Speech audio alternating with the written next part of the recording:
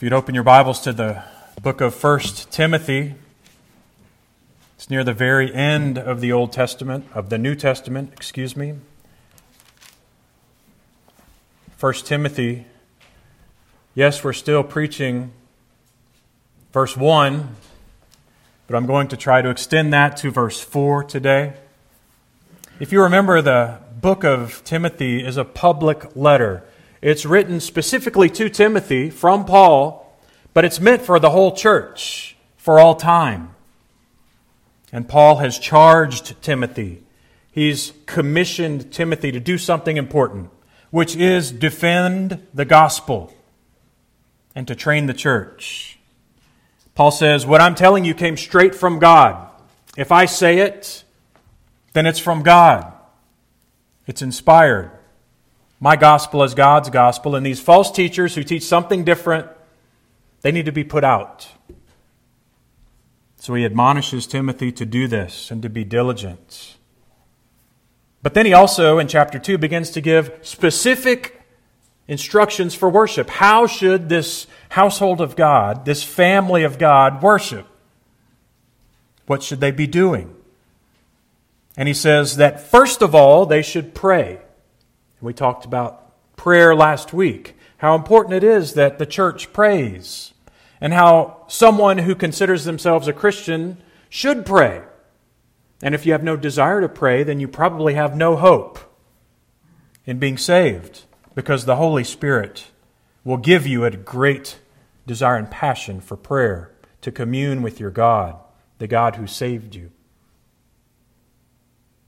This week we're going to expand on that message of prayer as Paul expounds on exactly who should be prayed for. Would you please stand for the reading of God's holy, inspired word, preserved for you for all millennium till this day. Beginning in verse 1. First of all, then I urge that supplications and prayers and intercessions and thanksgivings be made for all people, for kings and all who are in high positions, that we may live a peaceful and quiet life, godly and dignified in every way. This is good. It is pleasing in the sight of God our Savior, who desires all people to be saved and to come to a knowledge of the truth. Amen. Please be seated. May God add His blessing to the reading of His Word. The title of the sermon is Pray for All People. Pray for all people. In verse 1, he does say to pray. This is the first duty of the church, to pray. We should read our Bibles. We should certainly come together. We should participate in the sacraments as God's people. But first of all, we should pray. We should be a people of prayer. But pray for who? Pray for all people. That's the first point. We should pray for all people. Remember, the context of the letter is the false teachers. And it's speculated, probably rightly so, that these false teachers were what they called Judaizers. This was a big problem in the early church. The Jews were often the very first people to be saved in any congregation, wherever they were. The Jews were where the church started, in Israel. Jesus was a Jew. The apostles were Jews. And they had a long history of service to God. They had the whole Scriptures, the Old Testament Scriptures.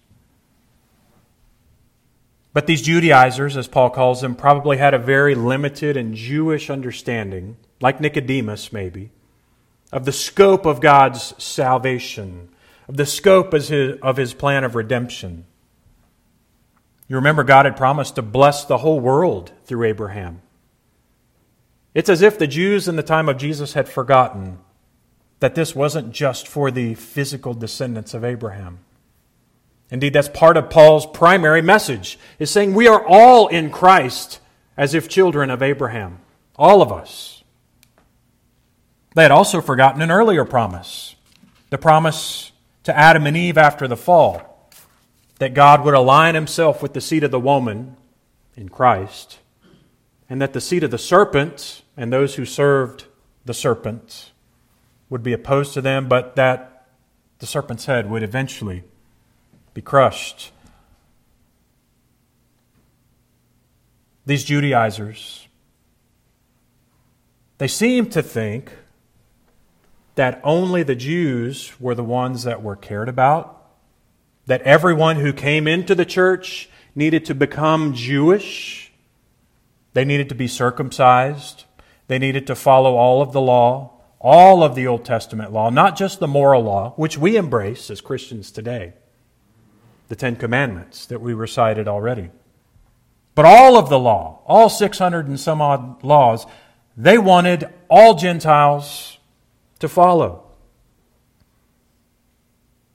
There was even a giant synod or conference just to deal with this question in Acts chapter 15. Should these new Gentile churches have to do everything that we do? As we see it, of course, they didn't have to do all that. But they thought they did. And the answer over and over again is no. No, that all pointed to Christ. All of it. It pointed to Christ. It served its purpose. You see, Jesus and Paul and the apostles all blew up the Judaizers' arguments by showing that the gospel was for the whole world. This was always God's plan, to envelop the entire world with the gospel of Jesus Christ. But they could not fathom the expansion of this kingdom. They couldn't imagine. And you see some of this in Jesus' conversations with the Pharisees. If you remember, a lot of what Jesus did was say, your neighbor isn't just the person that lives next to you. Your neighbor is anyone in the world that you come in contact with. That's the person you are to love. But you see, the Jews had a very kind of closed attitude about who the gospel was for. So the early church really was kind of plagued by this idea that the Jews in the churches were propagating that they all needed to kind of become more Jewish. And you can see why they probably had positions of leadership as well. Who knew the Torah better than a Jew? A Jewish Christian who now understood the meaning of it all. You can see that they might rise to positions of authority very quickly. They had kind of a leg up. But what they had done, don't handle, don't taste, don't touch. Paul constantly comes against it. You don't have to observe all the feasts. You don't have to get circumcised. You don't have to follow all of the Old Testament civil laws and ceremonial laws anymore. And God didn't just send His Son for the Jews. It's just like Jesus told Nicodemus, I didn't come just for the Jewish people. Don't you see, Nicodemus, God so loved the world. It's not all about the Jews. The Jewish Messiah is for everyone. His plan of redemption includes all peoples, tribes, nations, and tongues. We see this in Revelation. They're going to be from everywhere. Praise God.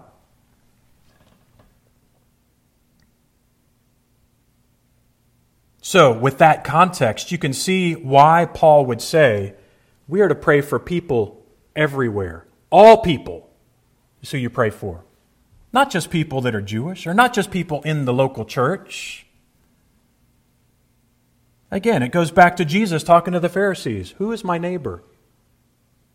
This person that lives next to me? This person who goes to synagogue with me? Jesus says, no, everyone is your neighbor. The scope that you are looking through is a limited one, and Jesus is saying, no, it's everyone. You pray for all people, Paul says. All people. Not just Christians, not just brothers. All people. And this will be important later, next week or the week after, when we talk about all people. What does Paul mean when he says here, pray for all people? Is he saying pull out the phone book, start in the A's, work your way to the Z's, and then after Greenville, go to the next city over and keep working through phone books until you've prayed for every person in the whole world? Is that what Paul means? course not. He's talking about all kinds of people, isn't he? Not just Jewish people, not just people in the church. Pray for all people. All kinds of people. Including your secular leaders. Including people in civil government. We see that in verse 2. We are to pray for kings and all who are in high positions. This is the second point. We're to pray for our leaders. Not Christian leaders. Yeah, pray for them too, but we're to pray for all leaders. It reminded me of one of my favorite parts of, I hate giving movie references, forgive me, but this is a good one. In Fiddler on the Roof, this was, if you haven't seen the movie or seen the play, it's about a Jewish community in Russia in the early 1900s, probably 1905. The city was Anatevka. It was a little tiny town of Jewish people. And the Tsar of Russia wasn't necessarily persecuting the Jewish people, but he had no love for the Jewish people either.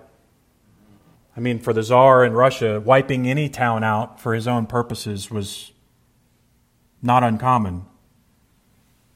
But he certainly was no lover of the Jews.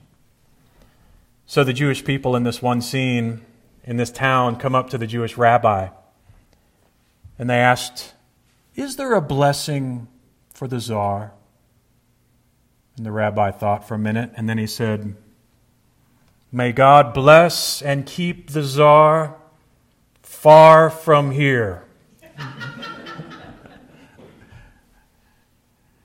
So we may pray for our leaders like that, although I think Paul has in mind a much, much more broad scheme of prayer. We want to pray for all those who are in high positions. Not that God would keep them far from us, but that they be saved. When we pray for kings and for those in high position, we are being obedient to God. This is good and right, Paul says. We should pray for them. When we do so, we're acknowledging that God is the one who put them in power in the first place. Do you think in this earth, in the history of the planet, there's ever been a king who wasn't put in power by God? It's not possible. Everyone who is in power was put there by God, whether they're good or bad. Jesus said as much to Pilate. John chapter 19, remember when Pilate was saying, "Don't you know I have the authority to kill you?" And Jesus said, "You would have no power over me if it were not," what? "Given to you from above." That's right. Only God puts people in power, whether by hook or crook or ascension to a throne or whatever. Coup. It may not be right, but the governing authorities are put there by God for His purposes. Romans 13, let every person be subject to governing authorities. There is no authority except from God, and those that exist have been instituted by God. Therefore, whoever resists the authorities resists what God has appointed, and those who resist will incur judgment. So in these verses, when Paul says we are to pray for all people, especially for our leaders, for kings and all those who are in high authority, we're to pray for them as those appointed by God. So yes, we should pray for all types of people. Pray for those outside the church, inside the church. Pray for the saved, for the unsaved. Pray for the sick, for the healthy. Yes. The rich, the poor, the friends, our enemies, and all in authority. And in the Roman context, this means that you were praying for the people who persecuted you. If you don't think there was persecution in the early church, read Acts. It was already starting. Pray for your persecutors. You say, well, that doesn't sound right. Well, Jesus taught it in the Sermon on the Mount. You've heard that it was said, love your neighbor and hate your enemy. But I say to you, love your enemies. And pray for those who persecute you, so that you may be sons of the Father who is in heaven. It's not just good leaders we pray for. We pray for all of our leaders, even those who would persecute us. As Christians have for 2 millennia now, we pray for them. We strive to honor them and love them. So Paul's not talking about a prayer that keeps the leaders away from us, as the Jewish rabbi in Anatevka prayed. No, he's talking about a prayer that they rule well and a prayer for their salvation. 1 Peter 2:17, honor everyone, love the brotherhood, fear God, honor the emperor. Your homework is to go back and research a little bit of what the Roman government was like, how they treated the church. And then hear Peter's words, honor the emperor. Pray for those in leadership.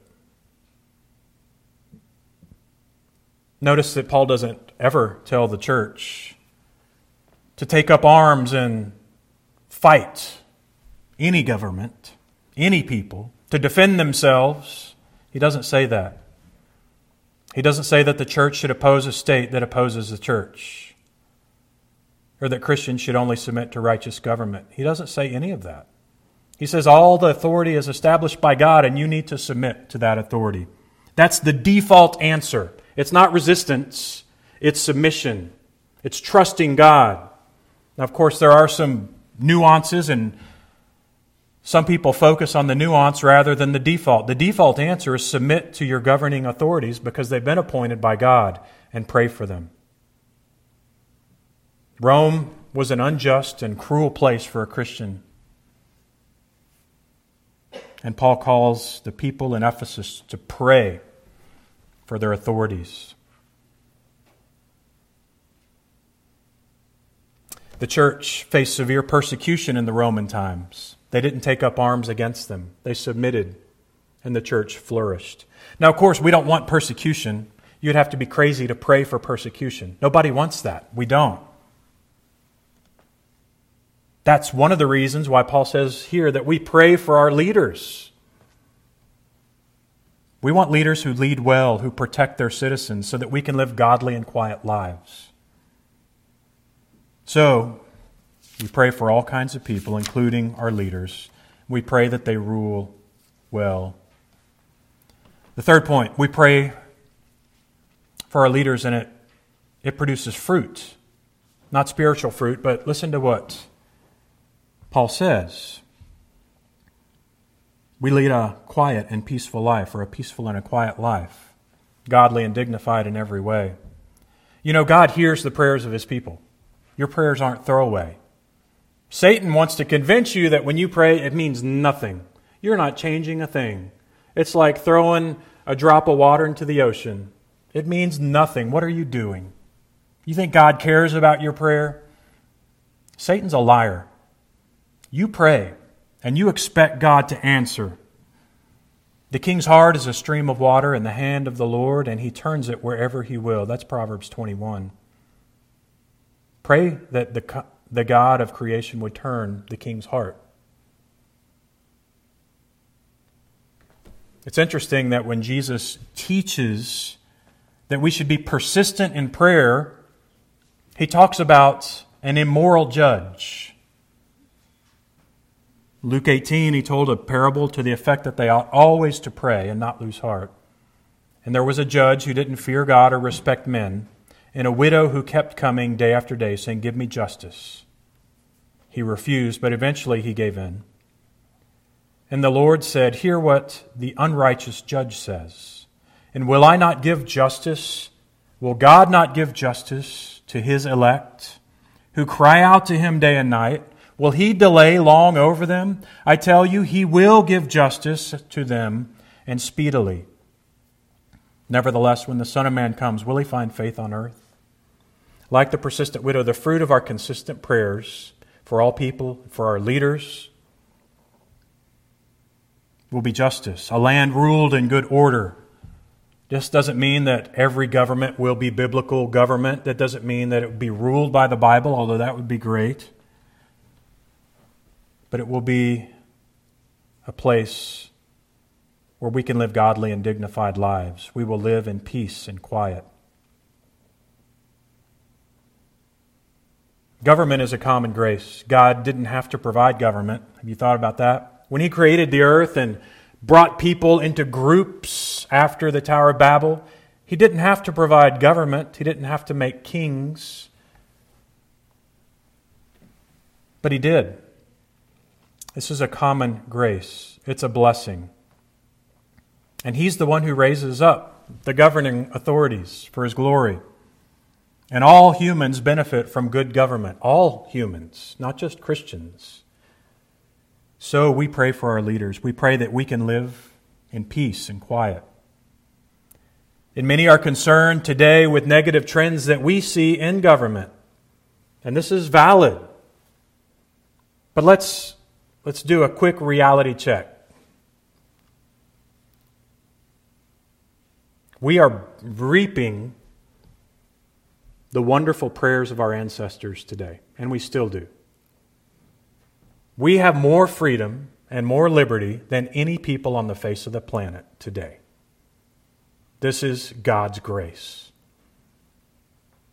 We have more prosperity and peace than any place on the planet.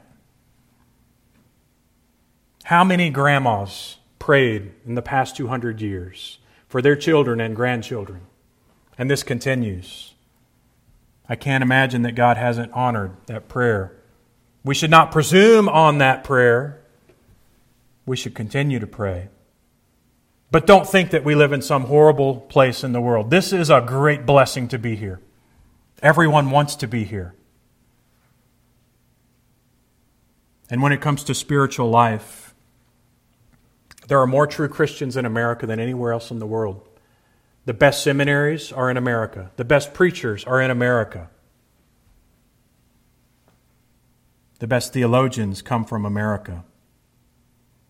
If you doubt any of this, buy a ticket anywhere else in the world and spend a month there. Amen. You will know that here in America, everything is better. Why is that? Because we're better? Because we deserve any of it? No. God has shed His grace upon us.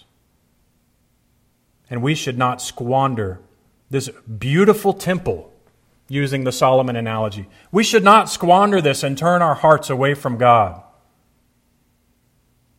Just as He burned that temple and crushed that land, so will come to this place. So when you think that we have it really bad and things are terrible and horrible, remember the great blessing that we have. Take a trip to Africa. Take a trip to Asia. Take a trip to South America. Talk to the Nasikos. They can tell you what it's like in other countries. They just got back.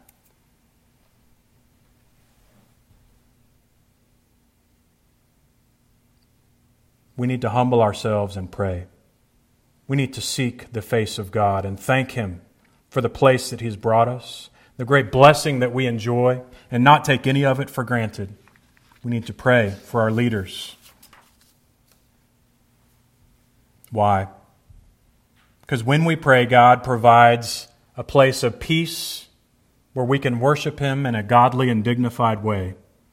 It's about worship. The fourth reason and the fourth point is that there's a specific reason that we pray for our leaders, for all people, but especially our leaders. Paul says this is good in verse 3. It's good and it is pleasing in the sight of God, our Savior. This is good to pray for all people, especially those who persecute us. It's good. All the leaders who would seek our harm, it's good to pray for them. And not only that, to pray for their salvation. God desires all to be saved and come to a knowledge of the truth. Pray for the salvation of our leaders. So whether you like our government today or not, whether you like the leaders you have or not, pray for them. Stop complaining and start praying. Pray that they rule well. Pray that they get saved. Can you imagine if all the people in Washington, D.C. were saved? Can you imagine if even 10% of them had true faith in Christ? How that would change so much. So don't shake your fist at God and complain about the leadership He's given you. you pray for these people. Pray for them.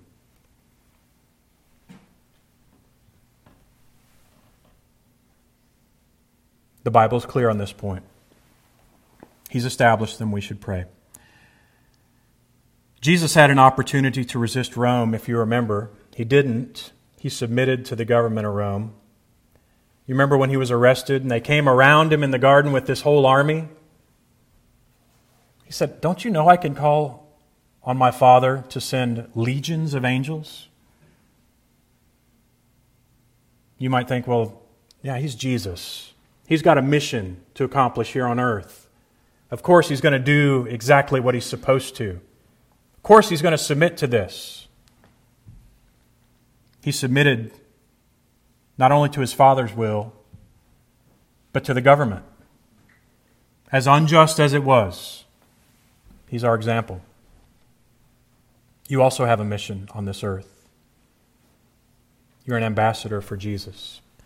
So when we consider all that Christ has done, His sacrifice on the cross, when we consider the great love with which He loved us, as being in part due to His submission to the government, it lends great context to Paul's words that we should pray.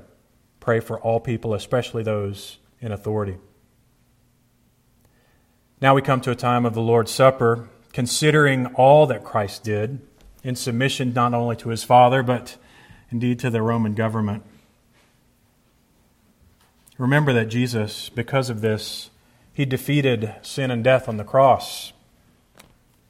And when He comes again, all things will be made right. But at this time, let me read the words of institution from 1 Corinthians 11. This is right before Jesus was to go to the cross.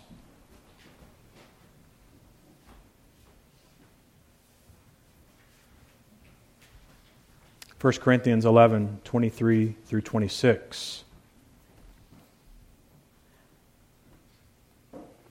For I received what I delivered to you, that on the night in which our Lord was betrayed, He took the bread, and after having given thanks, He broke it. He said, "This is my body, broken for you." In the same manner, after He took the cup, and He said, "This cup is the new covenant in my blood. Do this as often as you drink it. For as often as you drink the cup and eat the bread, you proclaim the Lord's death until He comes." This is not a table that is only for members of this church. This is Christ's table. If you have faith in Christ and you're a member of a church in good standing, you are welcome to come and partake of this sacrament. This sacrament displays Christ's death visually as we eat the bread and we drink the cup. We're encouraged in our souls. Let us pray.